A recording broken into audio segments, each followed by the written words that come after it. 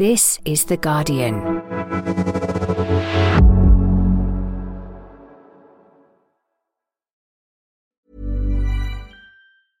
Finding your perfect home was hard, but thanks to Burrow, furnishing it has never been easier.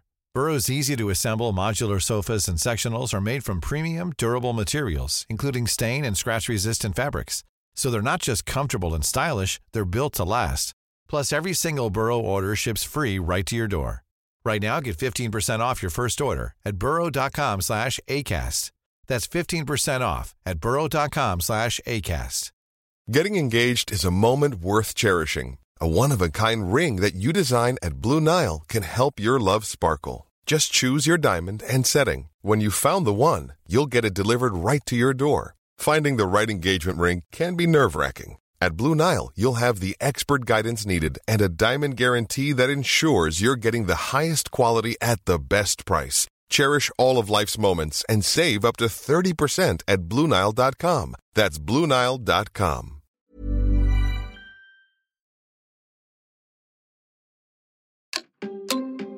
The government has announced yet another crackdown on people arriving in the UK in so-called small boats. They will not stop coming here until the world knows that if you enter Britain illegally, you will be detained and swiftly removed. Rishi Sunak apparently wants voters to know that he's now pushing policy to the outer limits of legality. But with warnings that the government's new plans are unworkable, costly and even immoral, how did we get here? They have been in power for 13 years. The asylum system is broken and they broke it. I'm John Harris and you're listening to Politics Weekly UK for The Guardian. This, on the surface, is clearly a conversation about refugees, but as far as its place in politics is concerned, it's a proxy for immigration. There are so many things at play here, and as we'll discuss later, there have been for a long, long time. Just to start, let's remind ourselves briefly of what the government wants to do. Nearly all people who come to the UK on so-called small boats, if the government has its way, will be automatically disallowed from making claims for asylum. They'll be detained for at least 28 days without recourse to bail or judicial review, by which time the government hopes to have deported them either to their country of origin or, if that isn't possible, to another supposedly safe country such as Rwanda. To do this, the Home Secretary's duty to remove people will take priority over people's ability to appeal against their removal using the Human Rights Act or the United Nations Refugee Convention. Later, we'll talk through the policy with the Guardian's political editor, Pippa Crerar. But first, I wanted to put this debate in context with two people, the immigration specialist Zoe Gardner and the pollster Luke Trill. Zoe, a video of you went viral a couple of weeks ago when you were answering a question from the somewhat notorious Conservative MP Jonathan Gullis. He said, if these people arriving from Calais are legitimate refugees, why are they not claiming asylum in France? Why do they need to come to the UK? And you sort of informed him and set him right in various ways. I wonder, zooming out from that exchange, what that conversation maybe tells us about the politics of asylum and refugees and where all this is going. I think that what it tells us is that we're taking part in some sort of sick participatory performance art piece. That question was asked to me on the Bill Committee hearing for the last asylum anti-refugee bill that this government put forward that came into law just a year ago.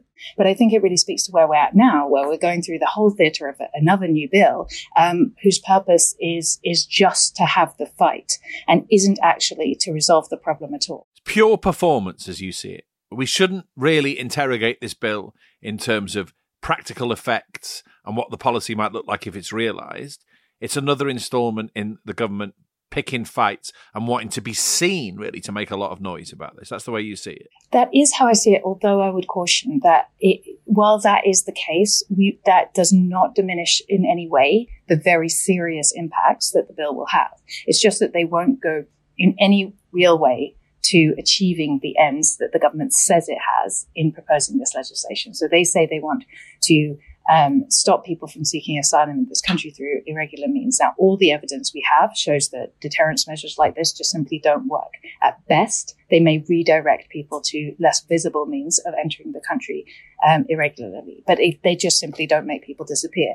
But what they're proposing will have a massive impact in terms of the harm it will cause. So they're proposing a blanket detention and ban from this country on anyone who comes to seek asylum through those means. Yeah, so in that sense, it's more than performance art, as you put it before. That, forgive me, that might sound a bit flip. This will have very real consequences for lots and lots of people.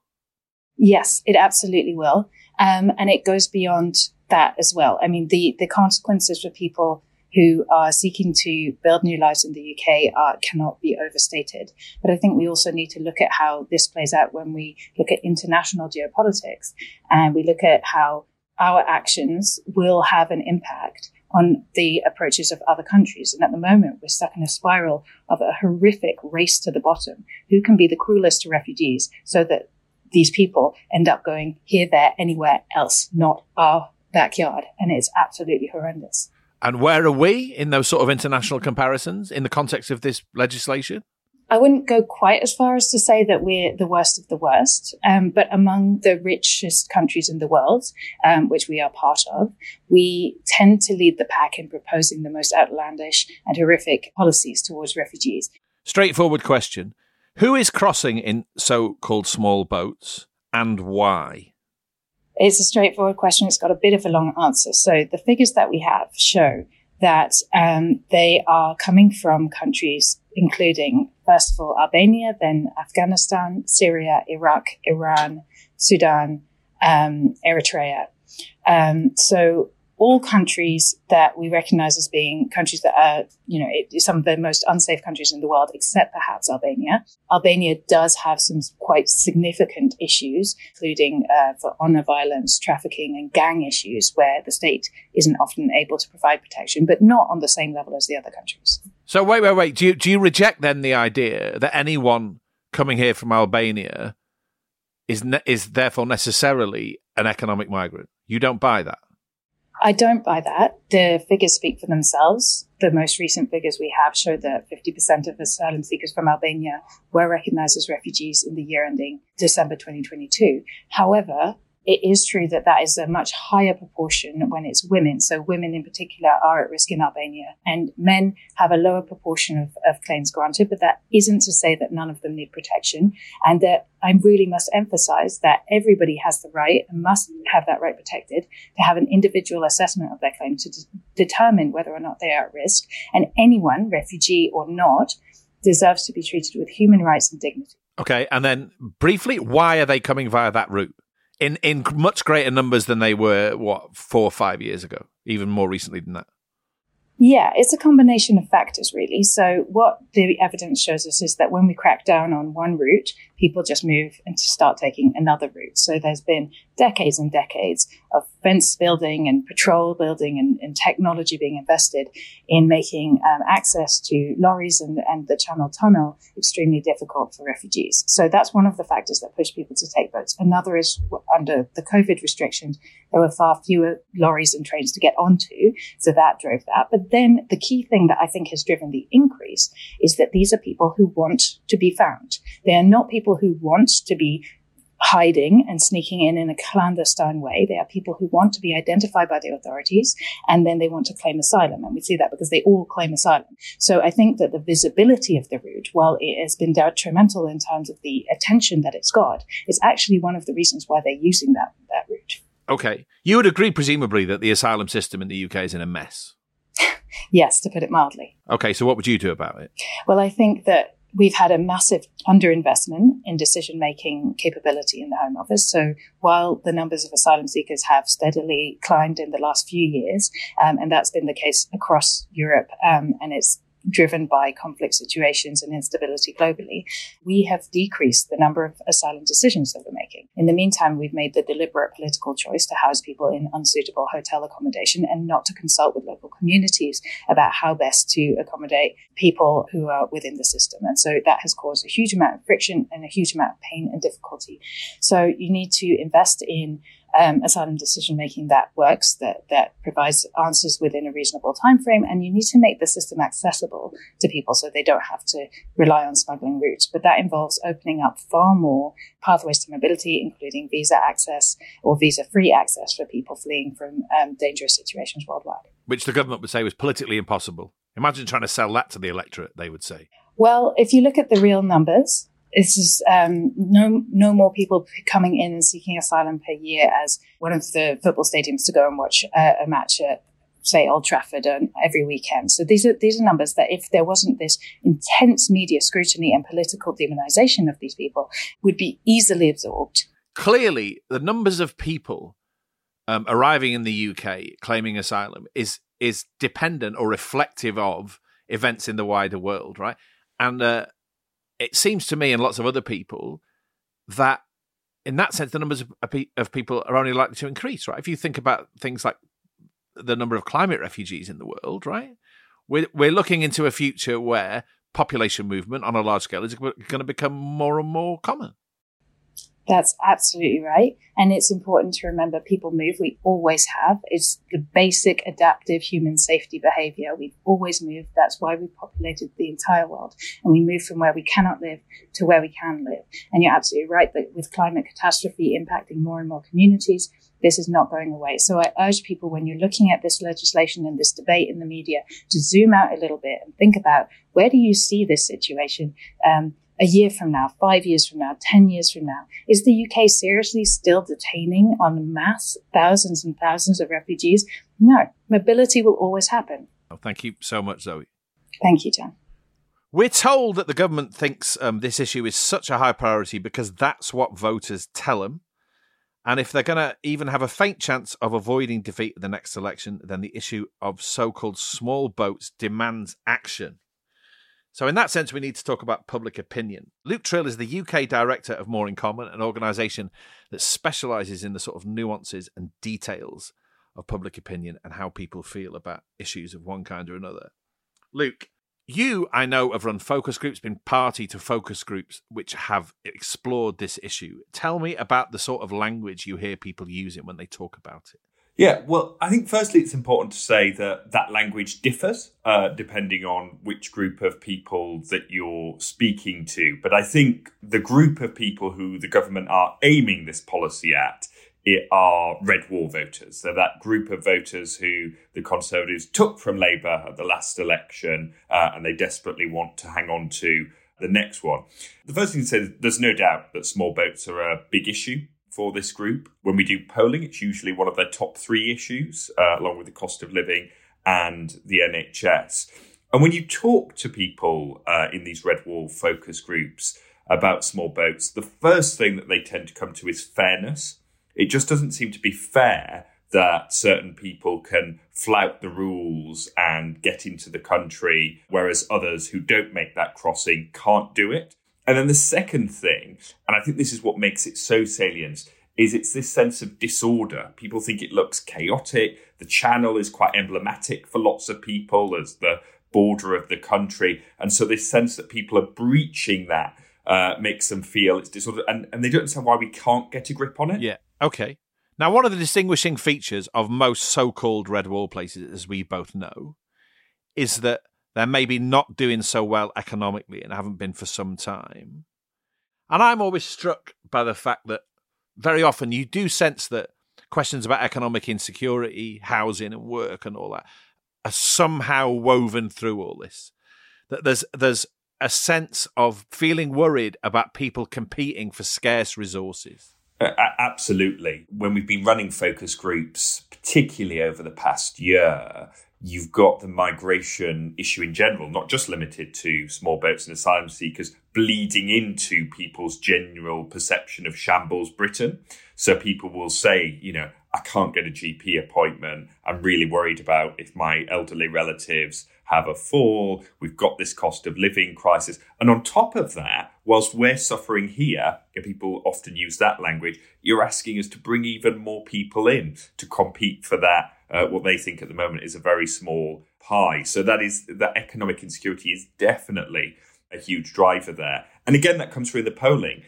multiculturalism and bringing people from different cultures to the UK comes very low on the list of people's concerns.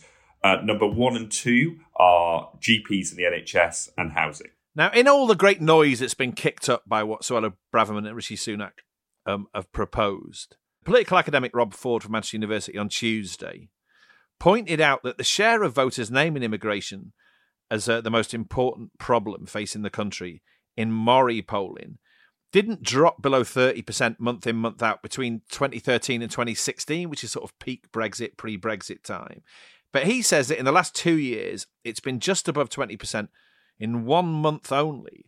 Far fewer people care or prioritise the issue of immigration than they did a few years ago. And in that sense, by implication, there's something a bit sort of out of time about this announcement. Do you buy any of that? Attitudes to immigration in general have shifted, particularly since the Brexit vote. And actually, in lots of cases, you speak to people and they say, I rather wish we had more people coming over to fill vacancies in the NHS and areas like that. That is very different to small boats. And again, it goes to that issue of fairness and following the rules. Because the other side of it is so-called blue wall voters, which is to say the sort of people who often live, like I do actually, in Tory Lib Dem marginals, right, who might be put off by this new sort of hardline draconian authoritarian rhetoric. And so, although the Tories might hang on to so-called red wall voters, they might drop more liberally inclined people who are a bit horrified by this. I think that's precisely the risk. So these sort of Cameronite Tories, lots of them held their nose and voted Tory at the last election, largely because of Jeremy Corbyn. But lots of them also voted Remain. They don't like the Brexit rhetoric. They don't like the culture wars stuff. They agree that small boat crossings need to stop. But what they won't like is the amping up of the rhetoric. And I think what would be a particular red rag to this group of voters is any murmurings around the European Court of Human Rights. This is a group of people who are proud of Britain's role on the international stage, particularly when it comes to things like human rights. And the danger is, actually, this is a group of voters who quite like Rishi Sunak at the moment. In our polling, they're the one block of voters he's sort of won back whilst he's still struggling with the red wall. And so you could see a situation, actually, where this doesn't do quite enough to win back those red wall voters for whom, even though they care about small boats, the cost of living still comes top. And it alienates these more liberal voters in the blue wall. And so he actually ends up losing at both ends as a result. Right, brilliant. Thank you so much for that, Luke. Really lovely to talk to you. Thank you. Thank you. Okay, let's pause here for a minute. When we come back, we're going to talk to Pippa Crerar, The Guardian's political editor, about the Conservatives' plan and why this issue seems to be so tricky for both main Westminster parties to talk about.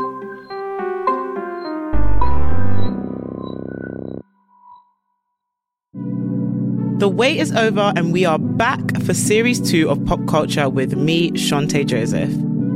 We'll dive into the biggest pop culture stories of the week again, from Meghan and Harry. And this is why sort of turning Harry and Meghan into polarising figures ticks a lot of boxes, because it just drives clicks. To Rihanna. Rihanna rocks up at about 1. She just swans in like she's the most ordinary person in the world, just running a couple of minutes late.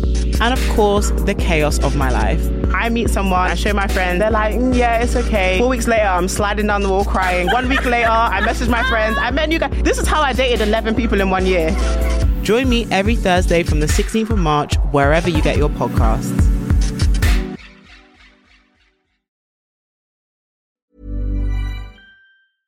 Introducing Wondersuite from Bluehost.com. Website creation is hard, but now with Bluehost, you can answer a few simple questions about your business and get a unique WordPress website or store right away. From there, you can customize your design, colors, and content. And Bluehost automatically helps you get found in search engines like Google and Bing.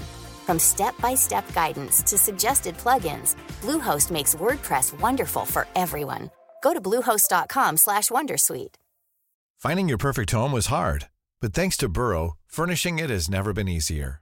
Burrow's easy-to-assemble modular sofas and sectionals are made from premium, durable materials, including stain and scratch-resistant fabrics. So they're not just comfortable and stylish, they're built to last. Plus, every single Burrow order ships free right to your door.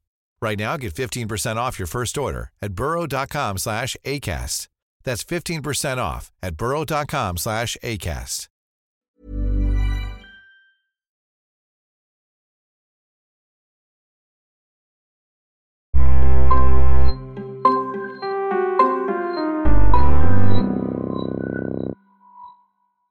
Welcome back. I'm joined now by The Guardian's political editor, Pippa Crero.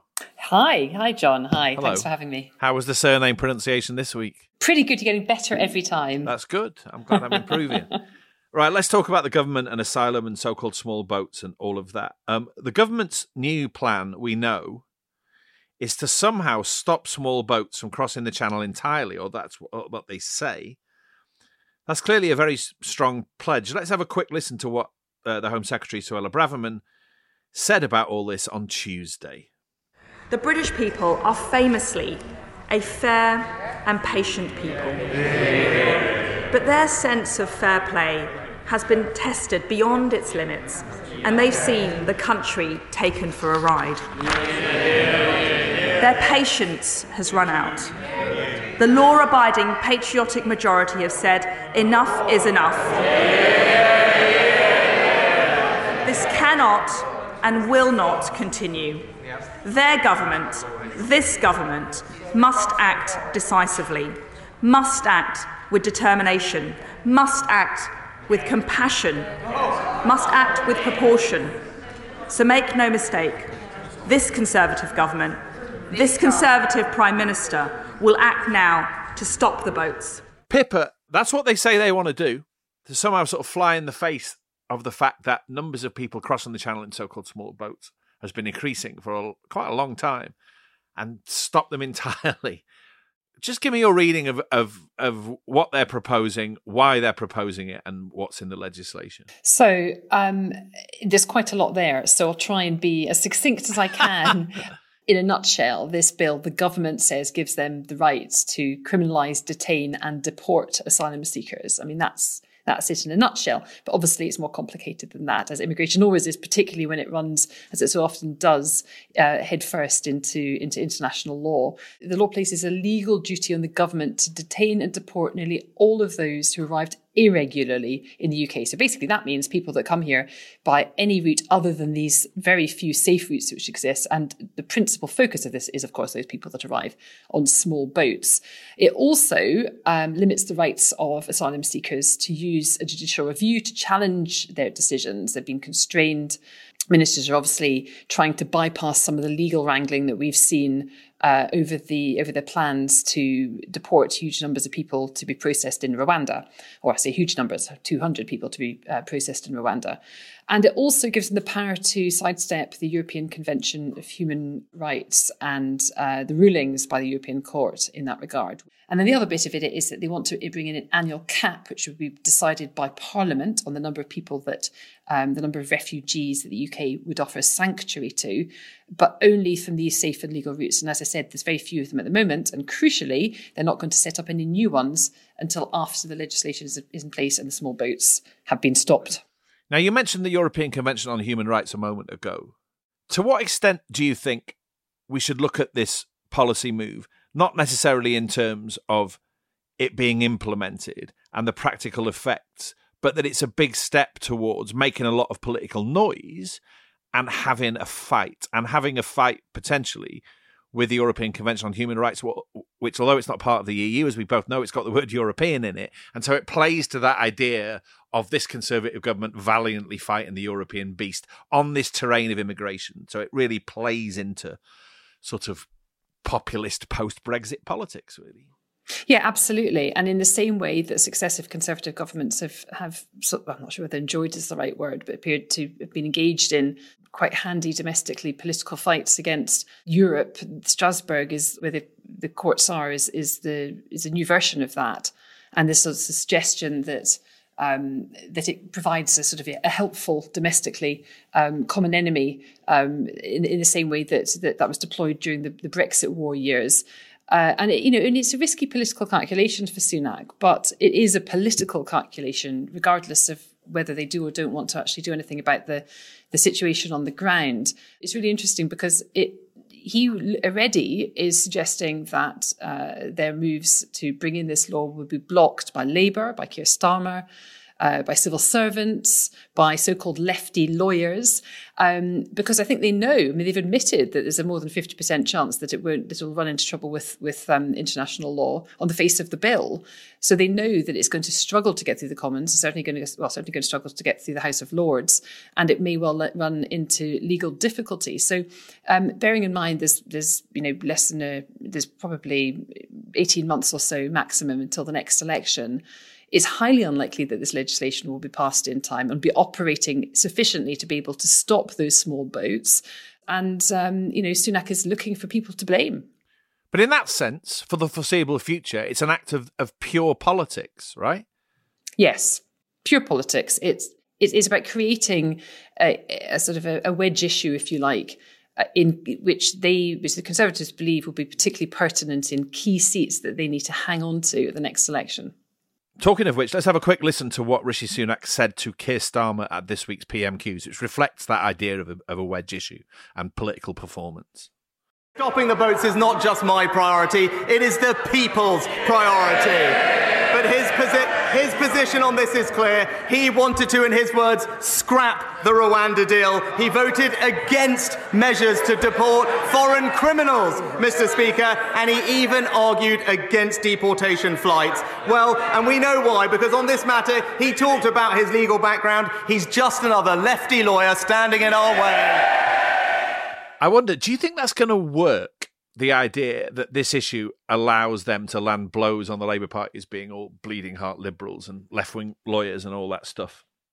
The Labour Party is actually ahead of the Conservative Party quite considerably on the issue of immigration, so this might not be as simple a political game as the Conservatives think. No, but I think they're going to try. But I absolutely agree with you, John, that the people that will be blamed if small boats continue to come over and large numbers of people arrive via that route will be the government. I mean, that's just a fact. And I guess what the government's trying to do in this is make it look like it's acting and trying to sort of shift the blame a bit onto others.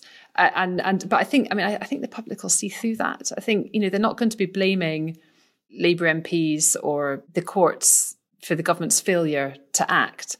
Week in, week out, very often we go looking for the ghost of liberal conservatism, the idea that there might be some Tories left whose politics sort of stray a bit into stereotypical Guardian territory, at least mildly. I wonder, are you picking up any sort of Tory unease about this legislation and this new policy direction? On the legalities of it, absolutely. I mean, there is still a strain of conservatism which is very uncomfortable with the prospect of any domestic legislation falling foul of international law, and particularly human rights law. And obviously, the UN Human Rights Commissioner has suggested that this legislation is hugely problematic. And then we have the prospect of it falling foul of the ECHR itself. And, this is a big deal for lots of Tory MPs. This is drafted after World War II to protect people from state power. And crucially, at the moment, it underpins the Good Friday Agreement. And of course, we've seen how complicated and how politically difficult it is for any government, and this government saw this last week with the Northern Ireland Protocol deal, to navigate that territory. So there is lots of Tory backbenchers that are very concerned about the legal aspect of it. And it's actually very striking that despite what it says on the first page of the bill, on the front page of the bill about potentially breaching international law, Rishi Sunak has been quite clear that he doesn't believe that it will. And when he was pressed at his press conference the day they launched the legislation as to whether he would be prepared to withdraw from the convention, should he have to, he didn't answer the question. And that's because he knows it would be, and probably his instinct, to be fair, is that, you should abide by law, not least because he's seen politically the trouble that it created for the UK on the global stage when Boris Johnson did similar. Politics and political journalism, it seems to me, tend to have a very short memory. And if you go back 25 years, you find policy and rhetoric which seem very, very similar. In 2000, the Lib Dems said they were going to report Tony Blair and the Tory leader William Hague to the Commission for Racial Equality for using inflammatory language. about asylum seekers. At that point, William Hague pledged that the Tory government would herd all asylum seekers into detention centres, regardless of their plight. The Guardian reported in 2000 that the then Labour Immigration Minister Barbara Roach had unveiled plans to set up more detention centres for asylum seekers, including new walled camps.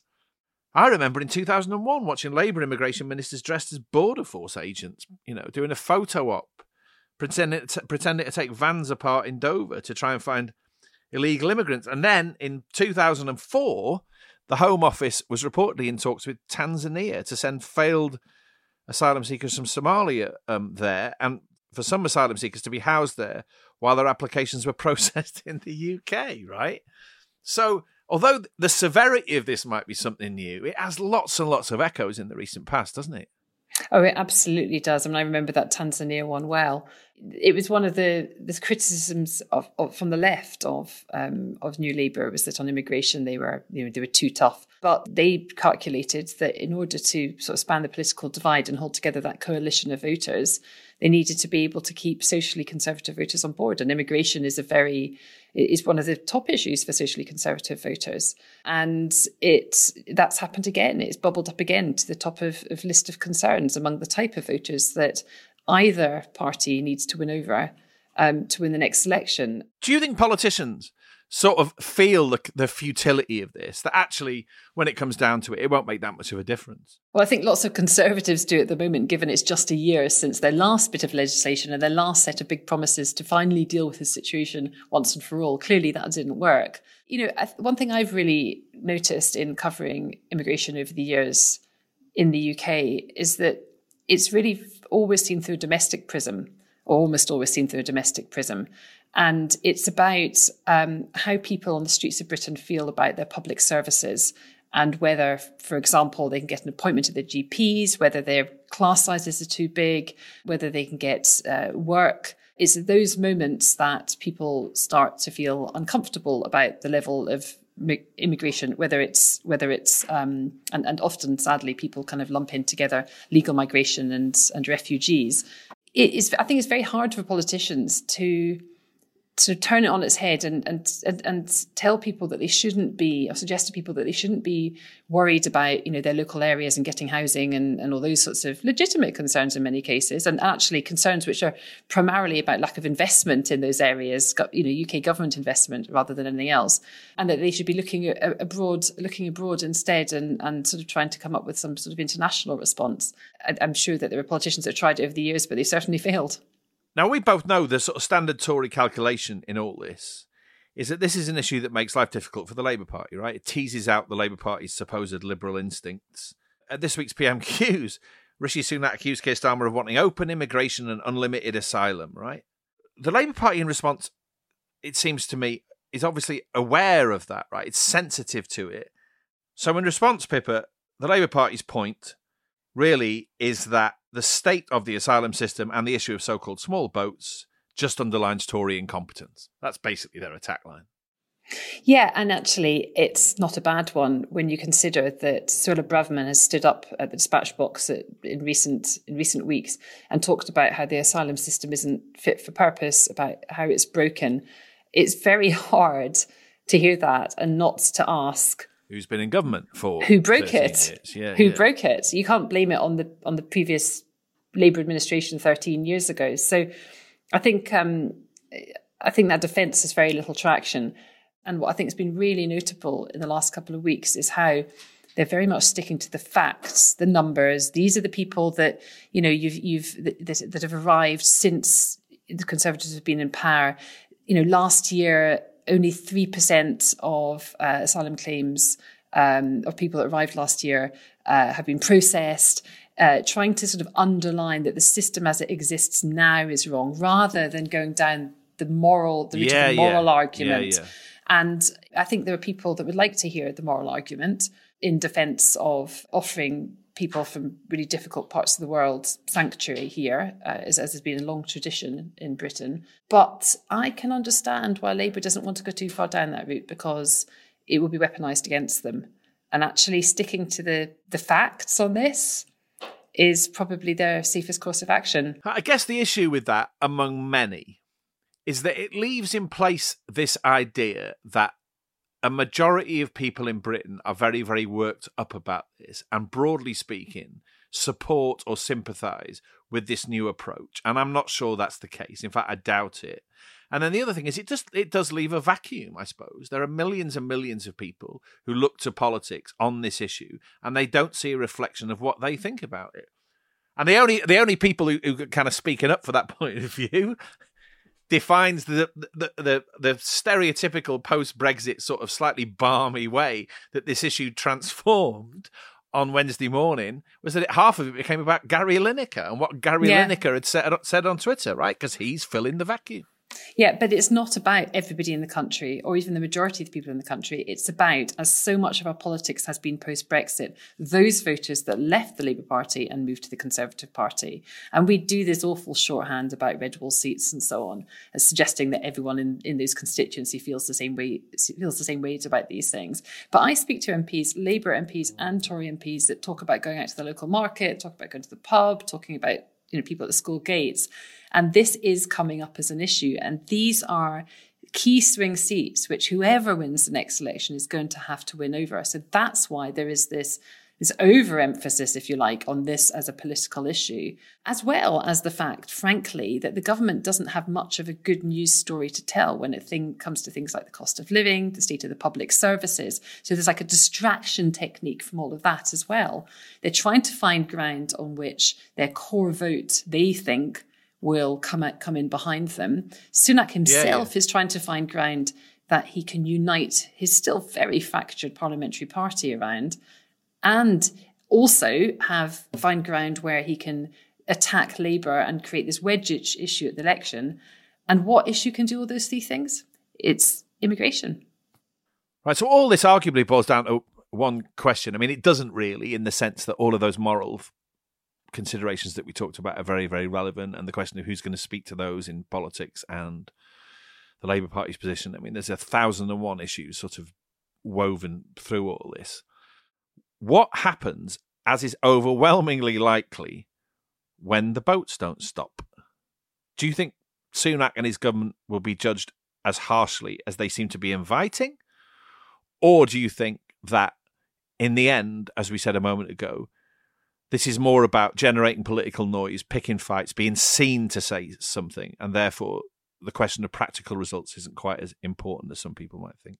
I think the practical results do come into it because he wants to be seen as a fixer. He wants to be seen as somebody who can deliver and who can get stuff done. But you can't escape the fact that there are political benefits, potentially, risky though it is, for Sunak. His challenge on this will be persuading the public, who will be judging whether he's able to bring down the numbers of people coming over by small boats, that his failure to do that is not his fault. That it's the courts, that it's the Labour Party, that it's the civil servants, that it's Europe, and that it's anyone other than them. And they've been stymied in those efforts, and therefore they need the electoral mandate to push through their plans, and the public has to give that to them at the next election.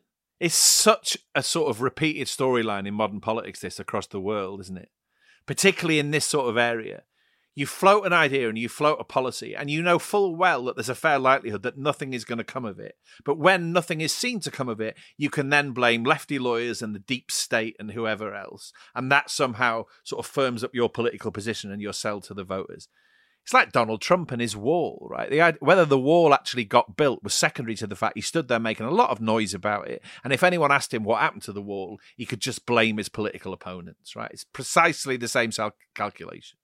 It's also like Tony Abbott in Australia and his Stop the Boats campaign using exactly the same slogan. I mean, he was in opposition, but he won that election on the basis of promises to stop the boats. And that was the Isaac Levido, Linton Crosby playbook.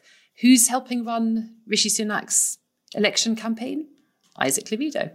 Right, on that thoroughly uplifting and cheery note, we shall draw things to a close. Thank you so much for joining us, Pippa.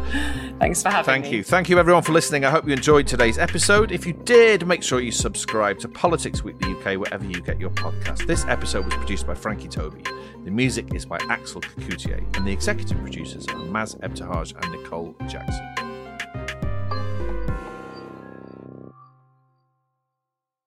This is The Guardian.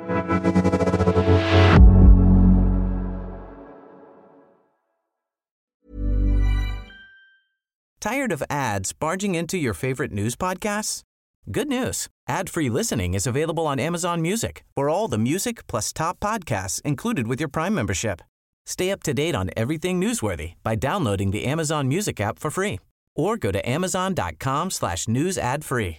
That's amazon.com/news ad free to catch up on the latest episodes without the ads.